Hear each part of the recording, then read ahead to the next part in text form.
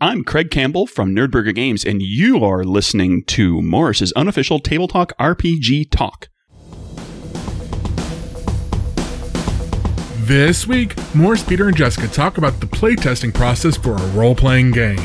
In the news, a gelatinous cube toy has been announced, another $1 million Kickstarter is on the horizon, Star Trek Adventures Utopia Planitia book will let you make your own starships, and more. Plus, a brand new sketch about the discourse when a new RPG movie comes out. This week on Morris's unofficial Tabletop RPG Talk. This week's podcast is sponsored by His Glorious Draconic Majesty Cordis, the Almighty, the ever-living flame, destroyer of life, scourge of the northern reaches and the southern reaches and the reaches in between, burner of the unburnt, and killer of bunnies. Did I read that right? For the tabletop role-playing news, we aim to amuse and we aim to enthuse. And Morris's unofficial tabletop RPG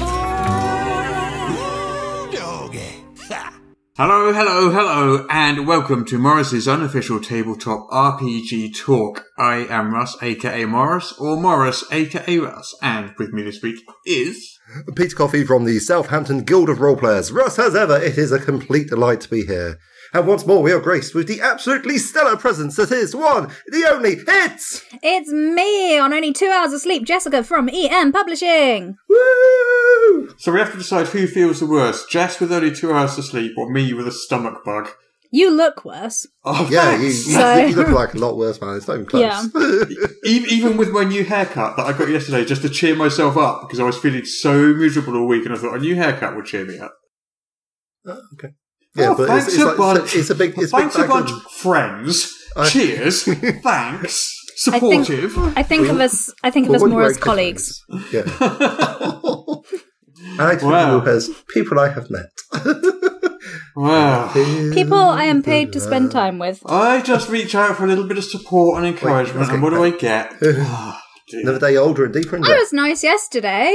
I said, don't worry, take the time off. Everything's under control at EM Publishing, and it is. Yeah, okay. Nothing is on fire. There you go. You've had your weekly reassurance. Yeah, it's fun. A bit sad, huh? Oh, well, Oh. okay. Let's make a podcast. So, what should we start with? Let's start with an awfully cheerful question. It's time for the awfully cheerful question. If you have a question, tag us on the socials with hashtag awfullycheerfulquestion or email us at morrispodcast@gmail.com. If we answer it, we'll send you a free book. A free book? We're far too generous. That's what I say. Let's start with the awfully cheerful question. Woo! Okay, then. That might cheer you up, Ross. It might cheer me up. I mean, it is awfully cheerful. Great. By definition. So the awfully cheerful question this week is from Sard Onyx, who says, "Hi, just wanted to say I really enjoy your podcast. It's very informative and entertaining, and the dynamic between the three of you is great." Well, it was up until just now, when I realised just how little my co-hosts care for me. Here's my awfully cheerful question. What are your thoughts about a Monster of the Week style campaign? And do you have any ideas or suggestions for keeping it fresh and entertaining? Ooh, that is an interesting one. So I think by this, we're talking sort of like episodic campaigns. So you're talking like a Star Trek series or something where something happen each week. And I actually really like that idea for a campaign. Yeah. As long as you can fit it in each week and depending on the length of your sessions. Like, it would be perfect for a game of Star Trek. If you could do that every week, do an episode each week without having to have a long story arc. Because Star Trek works better like that, in my opinion. Yeah. That's the format that it works better. I don't know if it works for all games, like something like a Buffy-style game, I reckon it would work for. Well, it's funny you should mention Buffy-style games, because I'm like thinking, should I recommend Monster of the Week? The Powered by the Apocalypse game. Do you think it would work for that? It feels related to the question, yeah. Yeah, I'm not familiar with the running side of things because it's part of a family of games which I don't have a lot of experience with. But I have played it. It was very interesting. I think I got to play like the Giles type Talk about typecast, man. Nice. So was that very Buffy-like, that? Oh, yeah. Magic, It had a real Buffy vibe to it. Right. So that is, again, like it seemed like a strong choice. I imagine there is probably a good call for some random monster generation tables. Mm-hmm. Like, it depends what system you're running it in. Like, Yeah. I'm sort of assuming D&D. If you haven't, Yeah, I'm trying to think how it would work in D&D. Yeah. I mean, it could do. I would run Monster of the Week if I was going to do that. No. You could do that in D&D. You could have a team of monster hunters or whatever. I did a campaign that was literally just like a Buffy themed game, and we used a World of Darkness as a system. Right. Like, so it kind of worked. Yeah. It was fun. Russ, didn't you just literally, like the other week, do a random encounter generation thing where you put in the number of players and their level, and then it generates an encounter? Or have I got that confused? No, it doesn't generate it. It's just the encounter building tools from Trials and Treasures. Yeah. So it doesn't select any monsters for you. It just gives you a budget. Oh, okay. But yeah, so if I was going to do it in Advanced 5th Edition, and quite frankly, that seems likely that I would do such a thing. Does sound like a thing you do. Then I'd probably generate my encounter using the rules in Trials and Treasures and go for like the single biggest monster that we have. Then I'd look for the various signs and portents that such a monster might exist from the monster entry. And then I'd work backwards from there and like work it out, how they would come across such a thing. Right. Probably throw in some exploration challenges that seemed thematically appropriate, or reskin my own. Yeah. I suppose the thing that's probably like the question that's lying there like a rake in the grass is, and how would you then tie all these into a meta plot? Because the X-Files would actually be the ones I thought of as Monsters of the Week rather than Star Trek, which, in my opinion, is strictly Planet of the Week. But so the X-Files, they had like a big long arc, so that would be interesting. I would be inclined not to put in a meta plot and just make it strictly episodic. Nice. I think that's how I would go about it. I think. Yeah, going more for like a strictly simulationist sort of thing. These are just random events that are happening. Yeah. Okay. Yeah. One thing I'd say as well is that if you could make sure each week the way you defeat the monster isn't the same. So sometimes, you want to go in and kill it and smash it. Yeah. But if you have some variety, like one week there's a puzzle because you need to collect 5 different stones and do a ritual to get rid of it. Or, I don't know, something like that. I'd say if you can give it variety so that it's not just let's go in and stab the monster. So the mission each week isn't just a fight, Exactly. So, Like Exalted 2nd Edition was quite good for that, because often because you are basically at level 1 small gods, you're going around talking to local, like you're gods with a small g because you're exalted, etc. Like they're essentially superheroes. You're going around dealing with local gods, like there might be a god of a river or something, and they've been acting up. The villagers call in help, and you go around to say, "Sort it out, mate, or we're gonna do you over." And then they say, "Well, I used to be fine, and they used to make sacrifices to me, and then they stopped." And you go, "Oh, that's weird. What?"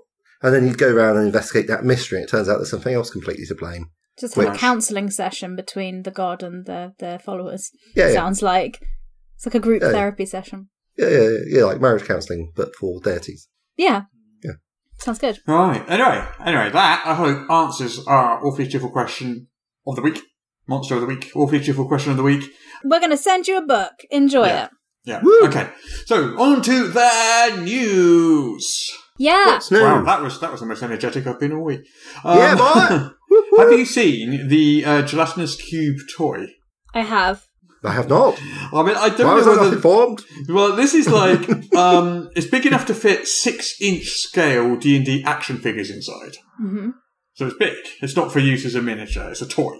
I don't feel that my face is properly coming across over the medium of a podcast. It's kind of... But it's like a mix of horror and interest. It's sort of intrigued horror. It's kind of a tie-in for the movie, Honor Among Thieves, although they haven't actually announced any other toys other than that, as in any action figures for you to actually put inside of it as of yet. But presumably they're coming, I guess.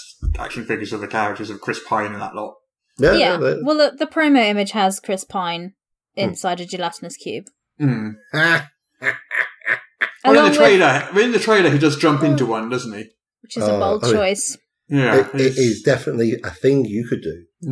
So I mean, I don't think any of us are shocked. We imagine there'll be a whole line of toys and accessories linked to the movie. Oh god, out. Yeah, the whole brand thing is going to be massive. Yeah, this is just the first thing that we've heard of as well, and we've got little like stickery things and stuff that you can stick on the outside, so it looks like it's floating inside the cube. I'm just waiting for the plushie mimic myself. But I'm sure there's like loads of those out there already. I bet you can get a plushie mimic right now if you want one. If that's on your Christmas list, good to know. I am almost sure. That's the holiday sorted for you, Peter. well, basically, I've always had a soft spot for them, and then I realised that the luggage from Terry Pratchett's Rincewind series is basically a walking mimic. Yeah. Yeah, kind of, yeah. Yeah. So my mimics will have hundreds of little legs. Great. Just because it will confuse people who haven't read any Terry Pratchett. Okay, sure. We've got some previews of Spelljammer Adventures in Space. What? Amazing.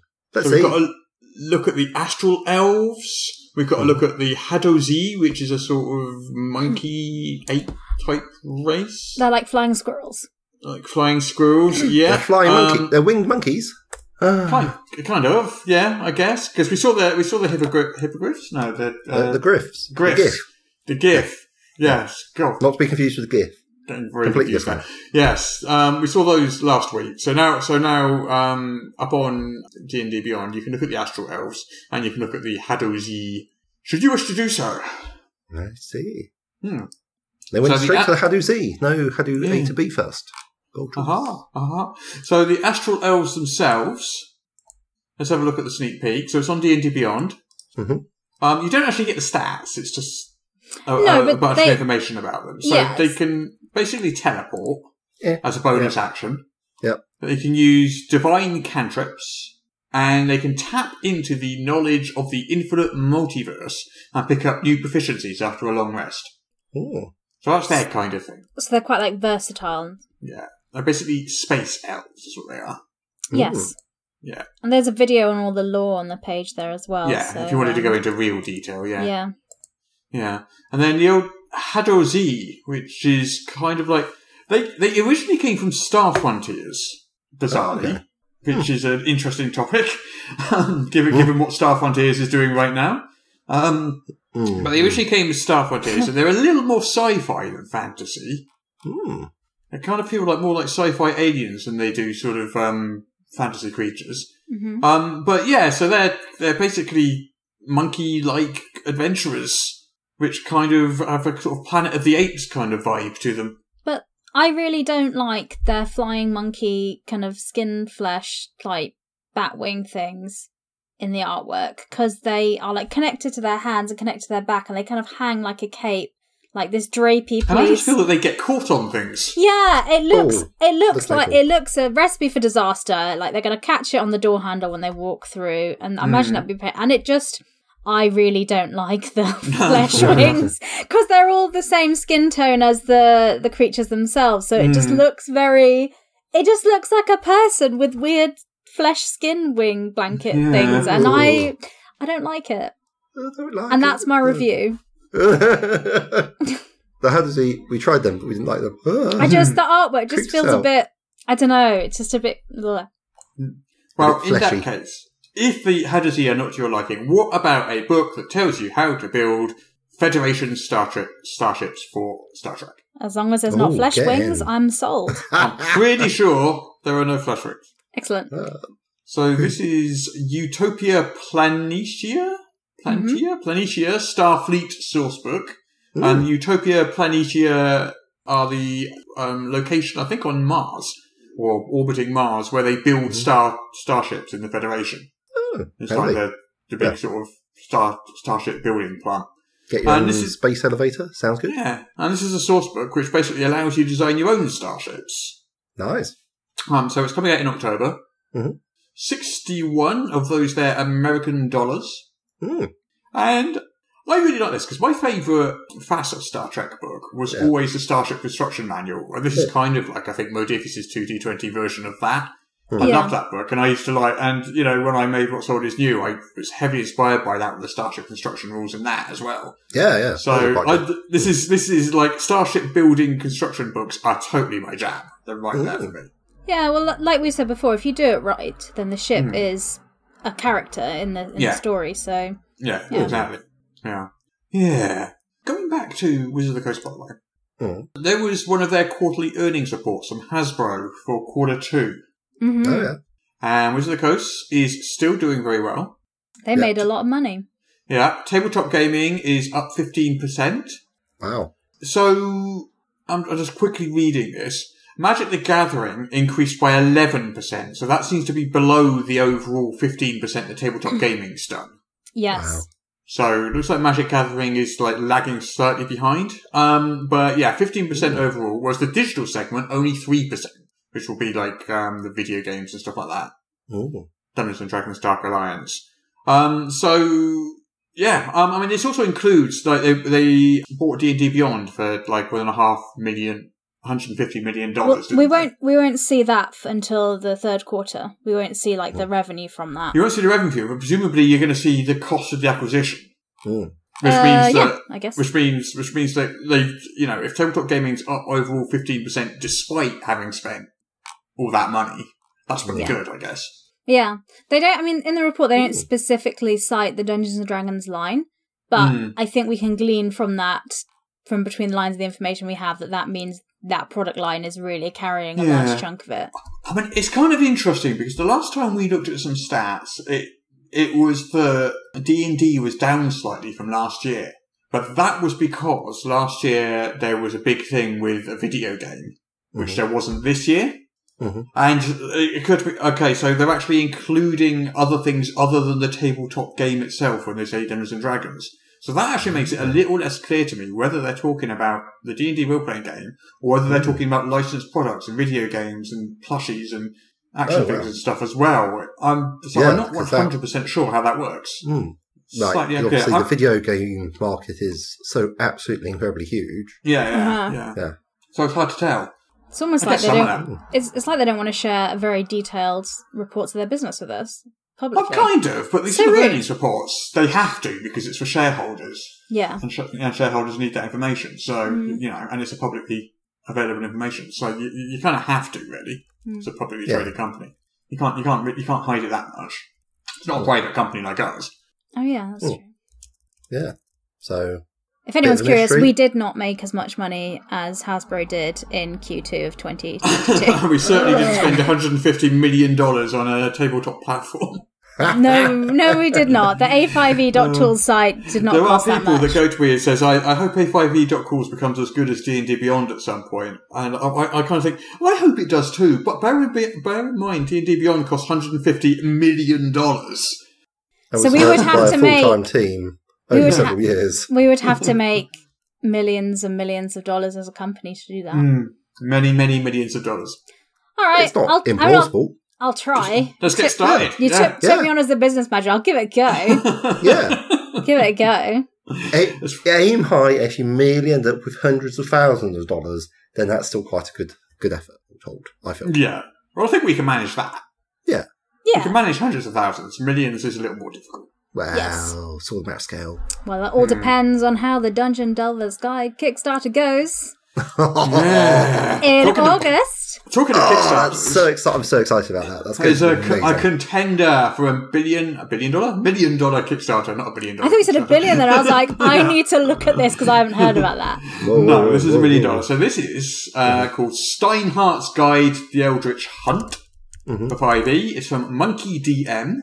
A new creator, their first Kickstarter. Nice. It's currently on $938,000 with over 2 weeks to go. So it's easily going to hit $1 million. And that's snuck up. This is the first project they've ever done? Yep.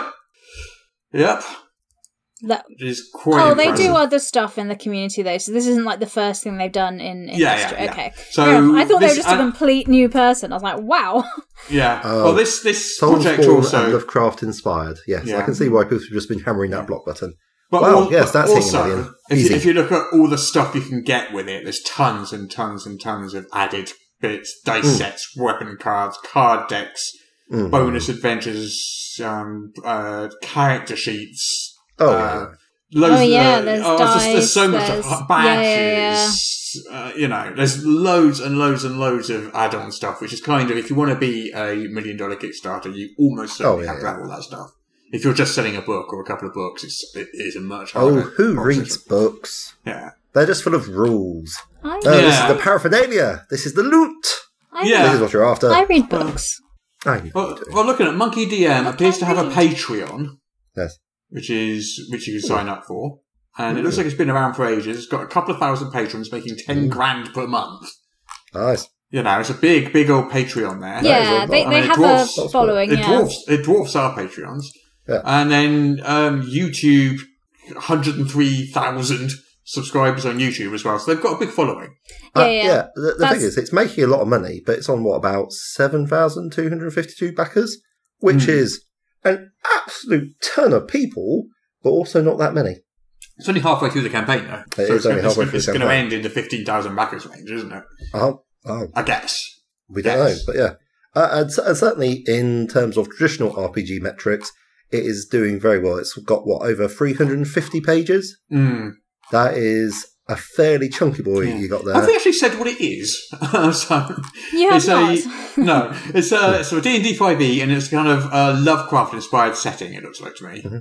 There's lots of tentacly monsters and eldritch stuff and nightmares and madness, that sort of thing. Those words are sprinkled everywhere. So, 4 grimdark adventures, all-new madness system with 100 insane flaws and boons, unique loner phase mechanic with world-altering moves, loads of stuff. It's essentially doing the job of making D&D a lot more grimdark, so you can go mad while you're fighting giant monsters that will also be much better than you. Yeah. And it's got the keyword of Soulsborne there, which I guess means it's going to be very, very hard, and you can expect to suffer. Is that a video game? What? So, Soulsborne refers to a genre of video games, like Dark Souls. Okay. I don't know. Elden Ring, I think, is the latest one. Basically, they're games where you have to memorise a very precise sequence of moves in order to win fights. Mm-hmm. And for me, personally, I think this sounds like a terrible plan, and I can think of nothing that would make me rage quit faster. But a lot of people are super into it. And they're very striking visuals, and it's a very strong aesthetic. And from the little I know, not playing the games myself, this is definitely nailing that aesthetic. So I'm like, I could see you just have to show this to a Dark Souls fan, and I'll be like, oh, that looks really cool. Yeah, let me get into that. Right, there was another Kickstarter I wanted to mention. So this is by Steve Jackson Games, and it was Pathfinder Revolution. So it was a team up with Paizo, a licensed thing. But it's been cancelled. Oh. What? So, that's bizarre. so they cancelled it on July the 28th, so that was yesterday. And looking at it, it looks like it was cancelled because they crunched the numbers and it looked like it just wasn't working for some reason. And Steve Jackson Games is a pretty major RPG company, and Paizo is as well. GURPS. GURPS times Paizo, I thought would be amazing success. Yeah, and this is a board game. Board games usually do pretty well as well. Yeah. But it had made about, half of its funding goal, with about 400 backers when they decided to cancel it. And they're going to relaunch it, apparently. They've crunched the numbers, it's not working, and they're going to relaunch it. And I'm wondering if, by that, they kind of mean, the shipping wasn't working or something like that. Well, with board games, your minimum order quantity you look at for a big game like that to make it worthwhile, you're looking at about 1,000 to 2,000 units you need to sell. And that's that's the lowest you want to kind of do. Like a lot of larger manufacturers won't take orders less than 2,000. Yeah. And if you do, the setup cost is so high because getting a mold made for one mini can be in the thousands for a plastic one. Yeah. So you need to be expecting to shift a lot of tiny plastic dudes to make your money back. Exactly. Yeah. So it's all about scale. So I mean that's probably why. Yeah, if you had 500, you can get some manufacturers that will make it at 500 units for you, but the cost per unit would just be so much. And then, as Russ said, you put shipping on top of that because you have to get it made in China because that's where all the factories are. So, that makes sense. Board games be like that. I mean, it's something I hadn't heard of. I would have expected to have seen something about it. So maybe they're just not getting the advertising reach that they needed. No, I guess not. It's so tough to know. Right. Or maybe just didn't look like an interesting game. I don't know. It seems unlikely. I have some... GURPS of Paizo, I'm just automatically intrigued, but sorry, you were saying. Did you back it, though? I didn't know it existed until I was told it had to stop existing. That's why it failed. I have a Kickstarter I'd like to talk about that's coming out next week. It's not mine. Oh. We do actually at AM Publishing have one live now, Till Death Do Us Part, which is only on Tuesday. Please back that too. But the one that's not ours, I want to promote, is one of the Level Up ones by Sarah Brayfogle, The Stranger Sights, Challenges for 5e and Advanced 5e. So it does work with just regular D&D 5th edition. But yeah, it's got loads of monsters, exploration challenges, and micro settings for encounters and stuff like that. So all the kind of good stuff that we love that Level Up does. She's made an expanded content for that as part of the third party things. So the coming soon page is up at the moment, isn't it? I believe. Yeah. When does it actually launch? I believe it's next week. I think it's on Tuesday the 2nd, which is the same day that the Starcross Seaway returns. Yeah, boy! Which Sarah is the narrator for, so she's a very busy person. Busy, yeah. She's busy with Level Up stuff. But yeah, I've seen that, and the artwork and the graphic design looks really cool. Yes. And Sarah's an excellent writer, so I thought that would be good. Yes. 189 backers at the moment. It definitely deserves more. It's going to increase the number of challenges that are currently in print in Level Up from 80 to 120. So that is a massive % increase. It's not just Sarah's work. There is also a co-creator whose name I've completely forgotten. I'm not sure she's actually told me. Just like, I know they're Lord of the Morning on the Level Up Discord. So, yeah, fair play to him. But yeah, it's one that I am just going to be hammering that backing button as soon as it goes live. Because, quite frankly, I need more exploration challenges. Yeah. Right then, I think we've finished the news. So, do both of you know what the best thing about HeroQuest is? Yes, I have seen the video many times. It's very funny. Well, I don't think you do, because the best thing is now the expansion, The Frozen Horror, which is coming out. So the expansion is coming out, and it's the same... it's like very similar to the original 1990s one that came out for the original HeroQuest. And HeroQuest is a board game, but it was my first like foray into role-playing games, and it was my gateway drug, if you will, into role-playing games. And I think it has a big nostalgia factor for other people, so I wanted to mention that. But yeah, so it's an expansion. So if you've bought the new version of HeroQuest and you're playing that, I play with my nephew and niece who are like 7 and 11, and they love it. I'm slowly turning them into nerds, which is if that's not your aim as an aunt or uncle, what are you doing? But yeah, so it's got loads of new figures and like content and dice and maps, and you get 10 new adventures. But interestingly, this Frozen Horror expansion does what the original one does, where the Barbarian has some solo adventures first, and stuff and things happens, and then the rest of the party rejoin them. Okay. So if you play your HeroQuest games very much like a role-playing game, which is what I do for my niece and nephew, because it's very simple rules, so they can get it and play it, this would be a really interesting addition to that. Okay. It is a bit it's the price board games are really. It's $44.99. And it's going to be shipped out in September time. So I think it could be like a nice Christmas present. If you have people in your life that like HeroQuest, that's quite a nice Christmas present sort of thing. I'm quite intrigued by it. My first tabletop role-playing game was Fighting Fantasy, but before that, I was HeroQuest with my little brother, and also Advanced HeroQuest, which was the most expensive trip to Cornwall ever, because we were like, oh, Games Workshop. Oh, we should have a look in that when it opens. Cue many years and many hundreds of pounds having been spent. I don't want to think about how much money we gave to Games Workshop. But yeah, so that was that. HeroQuest was a big gateway for nerdy stuff to me. And they brought out Kellar's Keep, which is full of orcs and goblins, and The Return of the Witch King. I haven't seen the new Wizards of Morcar or the Ogres, because I got to play Wizards of Morcar, but I never got my hands on the Ogres. So I was a bit sad about that when I saw the new ones. But this new stuff sounds exciting. I'm very interested.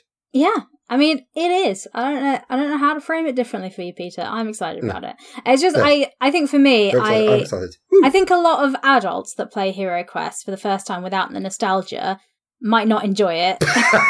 Like, I think, is that a really fair statement? Maybe. I think it's one of those, I think, there are some films as well that you watched as a child and now you look at them and you're like, wow, and I love it for the nostalgia, and someone comes in cold with it and they're like, what is this? I think Hero Quest is one of those things, but I think if you've grown up with it, or it's great for children. I think so. If you have, like I say, my niece and nephew, 7 and 11, it's a great way to introduce them to the concept of role-playing and that you're playing a character. And kids come up with the best names for their characters. Nice. Like my niece's character is called Ava Spider-Girl. Solid. Yeah, I know. Yeah. So I like it. Yeah. Yeah. I mean, there are, I tell you, without having looked myself, but 100% sure that they exist, there are a lot of hacks of the rule set of Hero Quest to make it more suitable for the discerning board gamer's palette. But also, I think if you come into it with people who are super enthusiastic about it, you will probably have a good time. Like, as soon as you mentioned films, I was thinking My Jess, and I was thinking Goonies. She did not like that film. I'm like, oh, it's so good. Oh, but yes, okay, I see where you're coming from. But oh, it's so good. And it's just like, looking back, there's a lot of issues with that film. But like, I have the nostalgia factor that you do as well. So I'm like, never mind, yay. But Hero Quest is a bit like that. But yeah, so I want to share that bit of news. So the Hero Quest Frozen Horror little expansion is coming out. So if you've played through all your adventures in Hero Quest, don't worry, there's more. And I think with that is actually the news. Yes. Did we mention Dungeons and Dragons movie stuff? We talked about it a lot last week. Was there more news? Well, we had a bit of new stuff come out. So they're starting, basically, we're going to get, I think, a steady drip of marketing info between now and March when the movie releases. That being how movies work, all right. But we did have a little bit of news this week. So the producers talked about the involvement that Wizards of the Coast had with the project. So they were saying how they were involved, like, with the writing and creativity the whole way through. So they believe that fans of Dungeons and Dragons, they're going to see the game reflected in it as a result of that. But they said they've also tried to balance it for, if people don't know the game very well, it's just a fun movie to watch. They talked a lot about how Wizards of the Coast is involved, which I think some people that got annoyed about the owlbear situation were like, they don't know Dungeons and Dragons. But I think I think they have been involved in that. But I think almost every week we'll probably have a little something to say about it, because I think they'll tease bits and pieces. But there's just a lot of that. DM Sarah released a druidic circle that lets you play lets you shape change into a monstrosity that you choose. And it's like, there you go, now it's official. Without it being mechanically silly, Yeah. I mean, there will be, without doubt, a hardcover based on the movie which contains that ability sometime next year. That's guaranteed, 100% happening. Is it a feat? Is it a special circle? Is it both?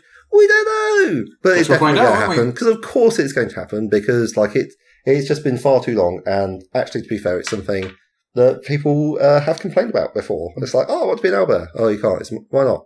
It's not a beast, it's a monstrosity. Anyway, more fun. Let's go. I think we are done with the news now. Yeah.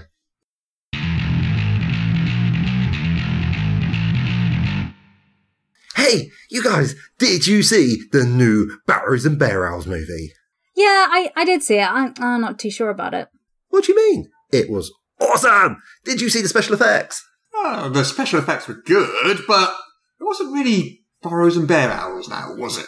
What do you mean? Of course it was. Oh, yeah? Well, it didn't much resemble any game of Barrows and Bear Owls I've ever played. Yeah, like when they went in that wizard's lair, and not one of them tried to seduce the bear owl. Like, what sort of gamers were these? I think you might have missed the point. The movie isn't supposed to reflect a tabletop game. It's an entirely different experience. Entirely different is right.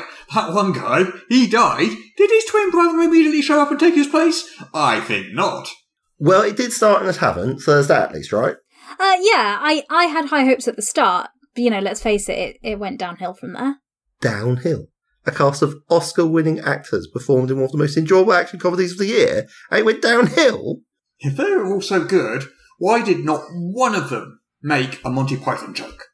Also, did you see how they were all able to arrange their schedules to ensure they were all present at the same time?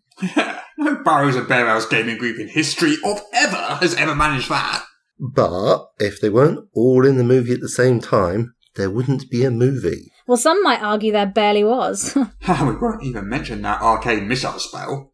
Arcane missile? What was wrong with that?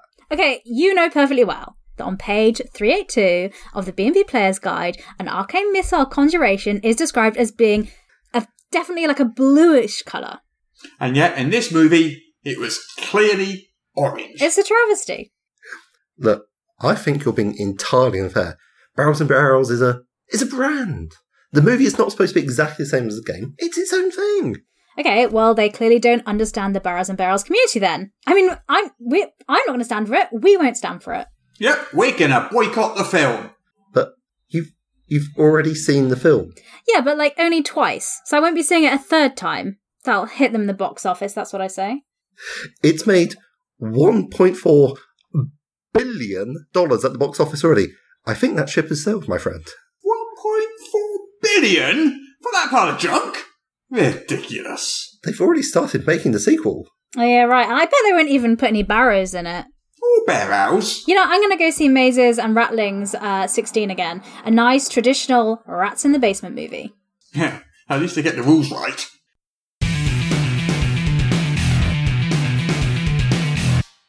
Malak the Maleficent here. If, like me, you're enjoying this podcast, please consider subscribing on Patreon for exclusive bonus content every week and the warm, fuzzy feeling of knowing you are helping to keep the show going. Subscribe at patreon.com/Morris. There, I said it. Can you stop staring at me like that now? The things I do. All right. Don't forget. Patreon.com/Morris. Can I go now?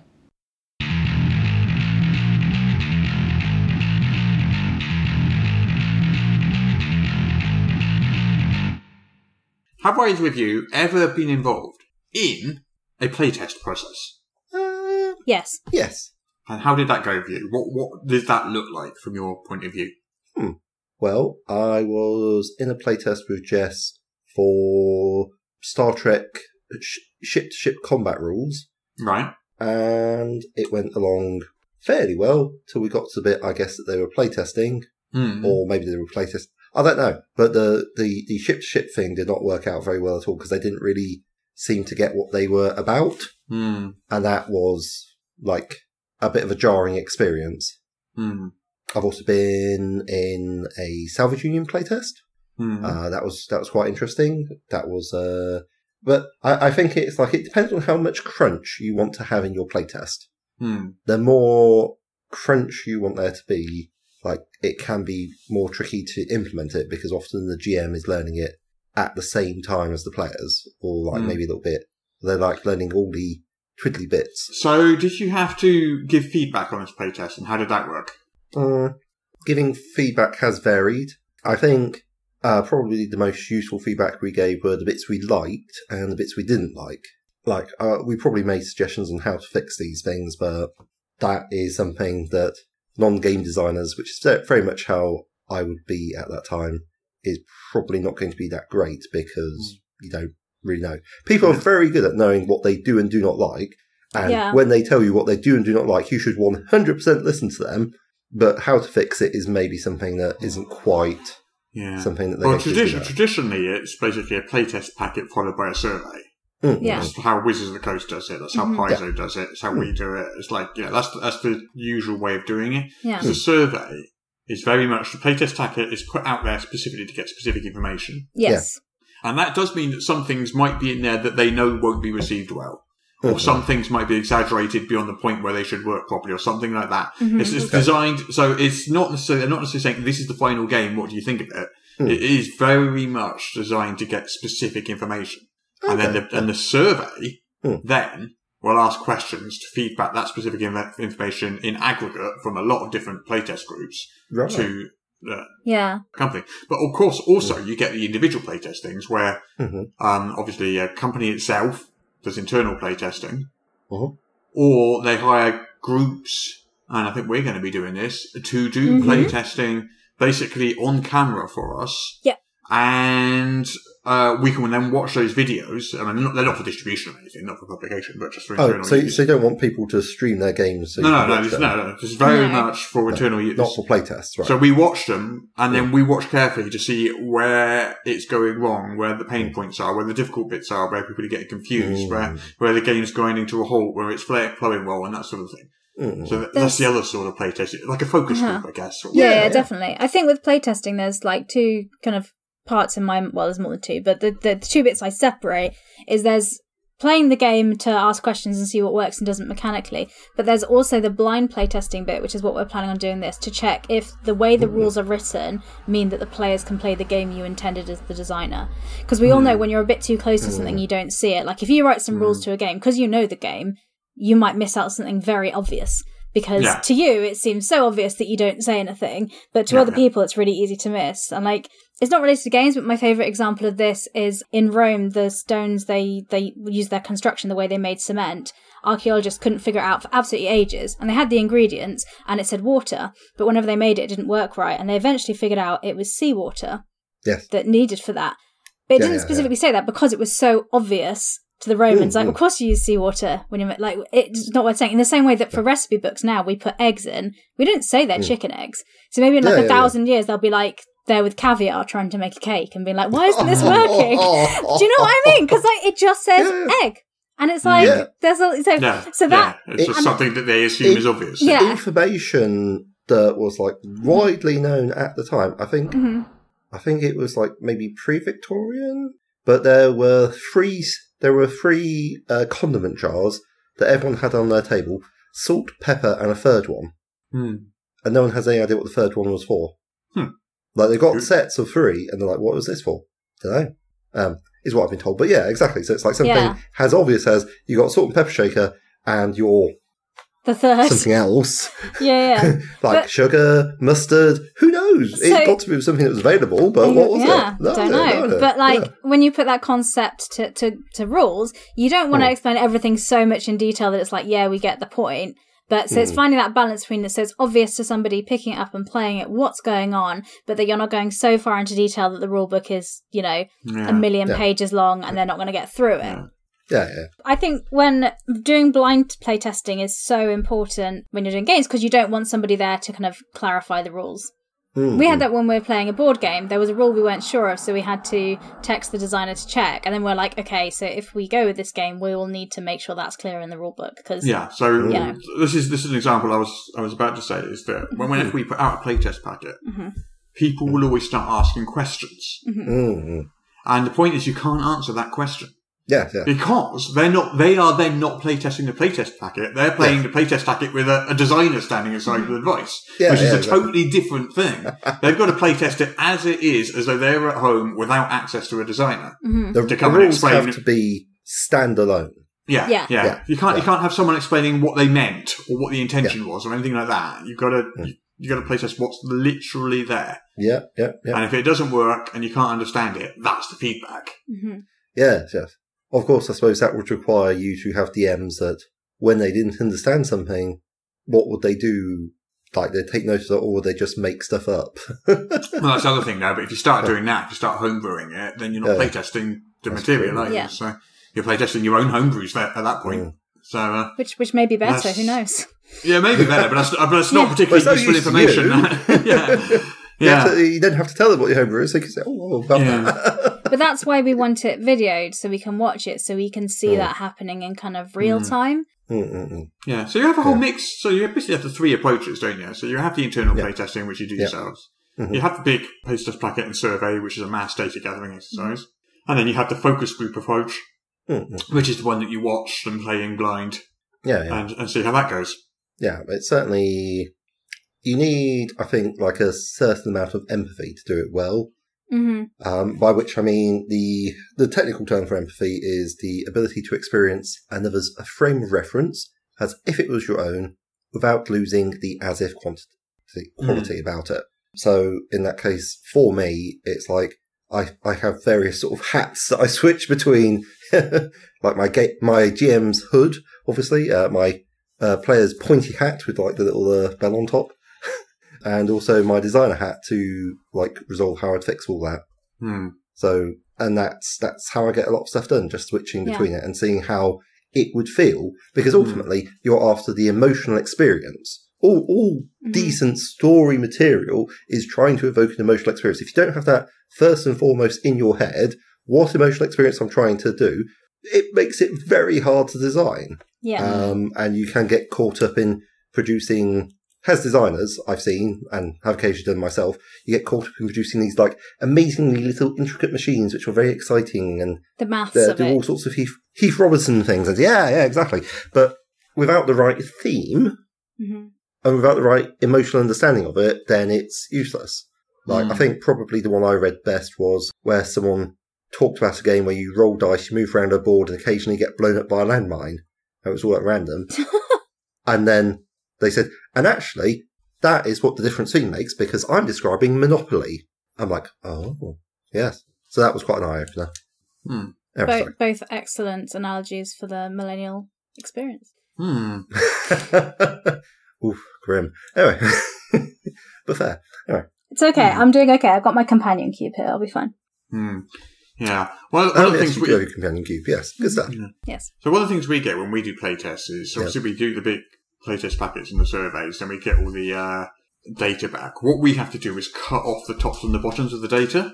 Because you'll get these people that will just go through and give everything 0 and everything 10. Oh, yeah. And that's not really useful data for us. We need more nuance on that. If you just hate everything and everything's 0, then that's just not information. This will never be a game for you. If you hate everything about it and really didn't enjoy the experience at all, then it's just not for you. And I think this is a standard marketing market analysis, market research thing. Yeah. Is like, I've forgotten the word for it, but you chop off the tops and the bottoms. So the really extreme stuff, you chop that off, and then you go with what's in the middle. Yeah, you're getting rid of extreme outliers and focusing on what's in the normal distribution. Yeah, because you always get, without fail, you will always get, and it will be early in the playtest, probably faster than they could possibly have playtested it. Like, you put the playtest packet out, and sort of like 12 minutes later, you've got 0, 0, 0, 0, 0, 0, 0, 0, all the way down. It's like, what's the point?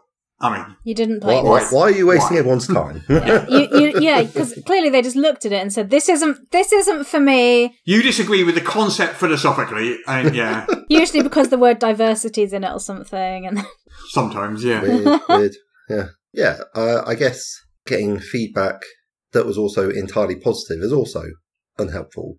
It's like from people who really love the stuff and are like, no, it's all brilliant. Everything's brilliant. Yeah, you got to get rid of the extreme outliers. Yeah. So you're looking for sort of informed criticism. Yeah, or just real nuanced opinions rather than reactions.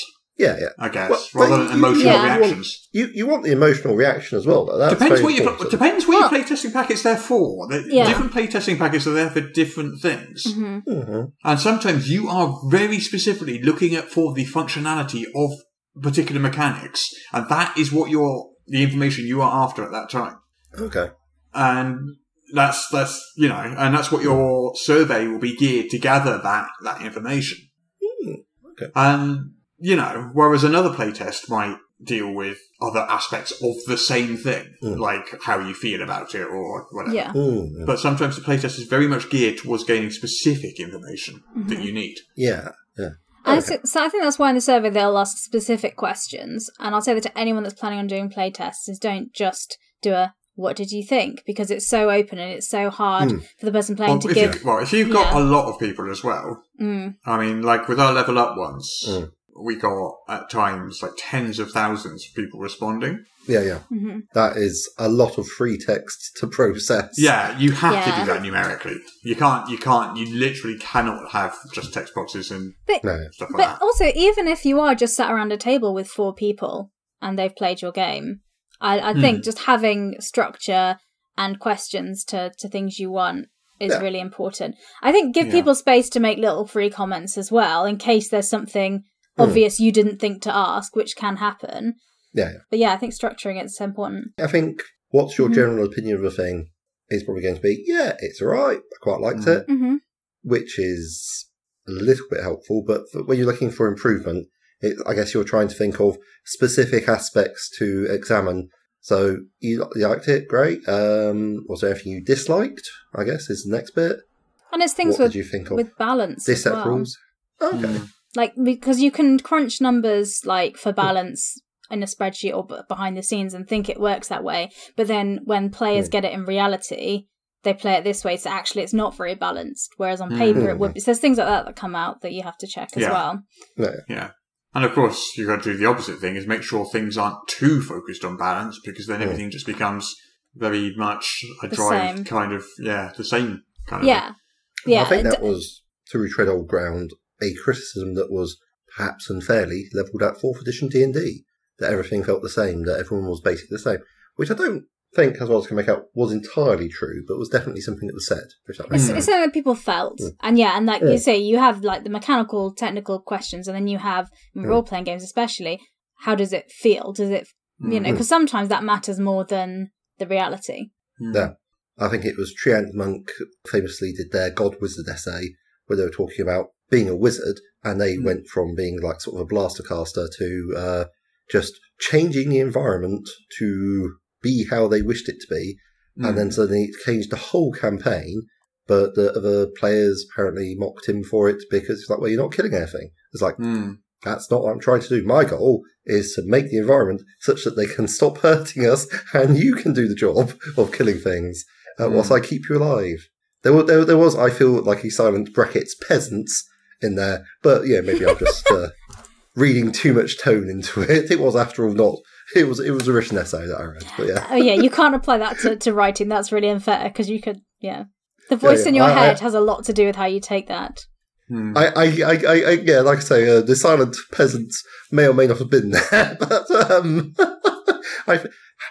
have a look at that essay if you should. It's definitely intriguing, and I found it an intriguing way to look at stuff. Anyway. So playtesting, it's obviously important. How much of it should you do? A lot. Okay. Yeah, you should do a lot of playtesting. I think it's very easy to write stuff yourself, think it works, and put it out there without it really being subjected to the sort of rigours of the real world. And when it gets out there, it's not as robust as you kind of felt it was, and it can be hard for you to see that in your own work. It's like editing your own work. Yeah. It can be very hard to see that in your own work. So, a lot of playtesting is important. As much as you can do, as much as you can afford to do, as much as you've got time to do, as much as you can do, playtest.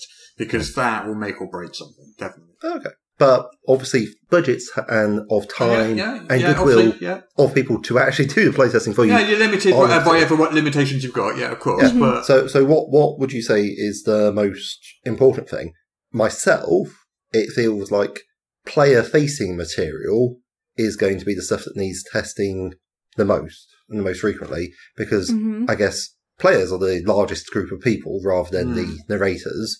So that would be the people who need to... I guess so. I think generally it's rule systems rather... So like an archetype or something for D&D. Yeah. Okay, it does need to be playtested, but it's not so easy to completely break that. Yeah. It's quite easy to spot when something's quite broken just as you write it, whereas an actual rules system, like we've got our Starship Combat system for Void Runner's Codex, going through playtest, and that's been written, but it needs to be, it's an actual new rule system. It needs to be given to people and for them to actually use it and played, and probably, and I suspect it will change a lot. Throughout this playtesting process, I expect and intend for it to. Because that's basically how it works. It's a brand new rule system. There's so much potential for it to go wrong. Yes. I actually came across a thread about this sort of thing on Twitter where someone had a picture of a vase which had a chariot that was being pulled by dolphins. Cool. And I was like, what even is this doing in this thread about spaceship combat? And they explained that any sort of maneuver-based system either favours the dolphins, in which case they're great, but the people in the chariot are having a straight at a bad time, or it favours the people in the chariot, in which case your dolphins are like flopping around looking very sad. And that I have no idea what that means. Yeah. Basically... The analogy's not working for me at all. I think we need more explanation. Yeah.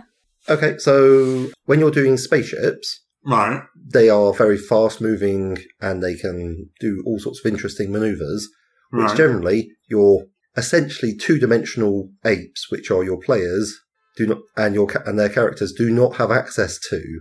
In this analogy, the dolphins are the starship. Okay, right? Yeah, right, that was my right, question. and the players hung on the back are like the crew of the starships. Mm-hmm. So if you have a situation such that dolphins have freedom of movement, they can go up, down, they can do all the cool stuff that dolphins are amazing for, but the players are just sort of, everything's wet and I'm cold and I'm just being towed along here and I don't really have any agency in this situation. Mm-hmm. Or you have stuff where the players have agency in the situation, but by doing so you can constrain the space, so the dolphins, the spaceships, are just really not relevant. They're there, but they are scenery. Right, gotcha. Okay. Thank you for explaining that. That makes more sense now. Yeah. It was, I gotta say, it did require some explanation for me as well. It wasn't, like I say, they just whacked a picture of a dolphins pulling a chariot into the conversation like it was some sort of I'm not against perfectly regular thing. I was like, I do not understand this, but as it was Ad Astra Games, I figured it was probably someone who actually knew what they were talking about, so I figured it was worthwhile asking. Yeah, for sure. Yeah. So that was very interesting. I mean, Starship Combat is notoriously hard to get right. Oh, yeah, especially on tabletop, because everything is two-dimensional, and this is like, essentially... Well, even ignoring that, I mean, I'm personally fine with just reducing it to 2 dimensions. It's fine, whatever. It doesn't bother me in the slightest. You don't have to go Pythagoras and do height and all that stuff. It's just... That's complexity, which I don't think adds to the fun. So I'm fine with it being 2 dimensions. Don't add to your fun, no. I would argue it doesn't add to many people's fun. It depends upon whether you're favouring your dolphins or your chariot. Or the vase. Yeah. Or the vase. I like a good vase myself. It's very true. I think the most important thing, because we mentioned it a few times with playtesting, is the fun bit, because at the end of the day we are making games, and if it's fun... So actually, if you test a game and even though it's beautifully balanced and it all works well and your players understand the rules and everything, but it's not fun, then it's still a fail. So I think sometimes you have to sacrifice some of those elements for the fun. Yeah. A little bit. Yeah, no, absolutely. And it is a balance, obviously. You can't just go, no, don't have any rules, just like... No fun allowed here. Run around and hit each other with sticks if you enjoy it. Go for it. Yeah. But that's not really... Which is, again, these are all valid methods of play, but it's like finding the place that you need to exist on the continuum between a fully comprehensive, three-dimensional war game in space, which, for a lot of people, is immense fun. Yeah. Running around shouting pew pew at people and making X-wing noises as you do a 1940s dogfight in space, which from Jessica's face, I'm guessing that is very much your sort of fun. Yeah. To finding somewhere in the middle where you are having fun that is also compatible with the 5th edition rule set. And that's a thing. Because 5th edition rule set doesn't take knowledge from things like height. Well, I mean, we're not talking about playtesting. we are not talking about playtesting. I'm certainly going to be interested to see what comes out of the Void Runners Codex, because it's, I mean, I'm super excited for it. And occasionally I see like little drips and drabs when people foolishly tag at everyone. I'm like, oh, yes, well, since you've asked me for my opinion, here it is. We got Dungeon Devil's Guide first. Yes. Yeah. Nah. And on that note, I think we're pretty much done, I think.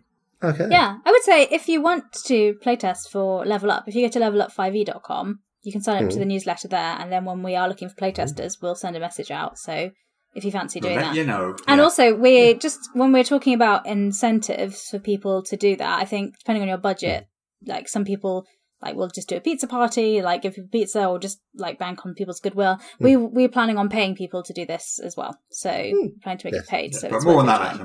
But we'll talk more on that later. But if you sign up to the newsletter, you'll get details of it when it comes out. Yeah, because the plans aren't quite finalised yet. But we're pretty much. No, but they're coming together. So sign up to the newsletter, and we'll send you a message when it's done. Yes. All right. Well, thank you so much for this wonderful, wonderful, wonderful podcast.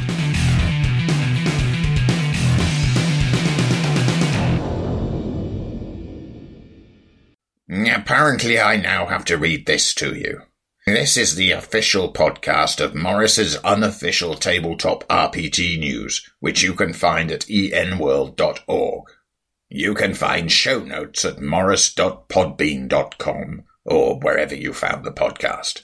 If you feel like they deserve it, you can support the show on Patreon. In return, you will receive exclusive bonus content. Just go to patreon.com/Morris. If you're interested in his babbling nonsense, you can follow @Morris on the Twitter. Send your emails to morrispodcast@gmail.com. Not all of your emails, just the ones you want us to see. That's it.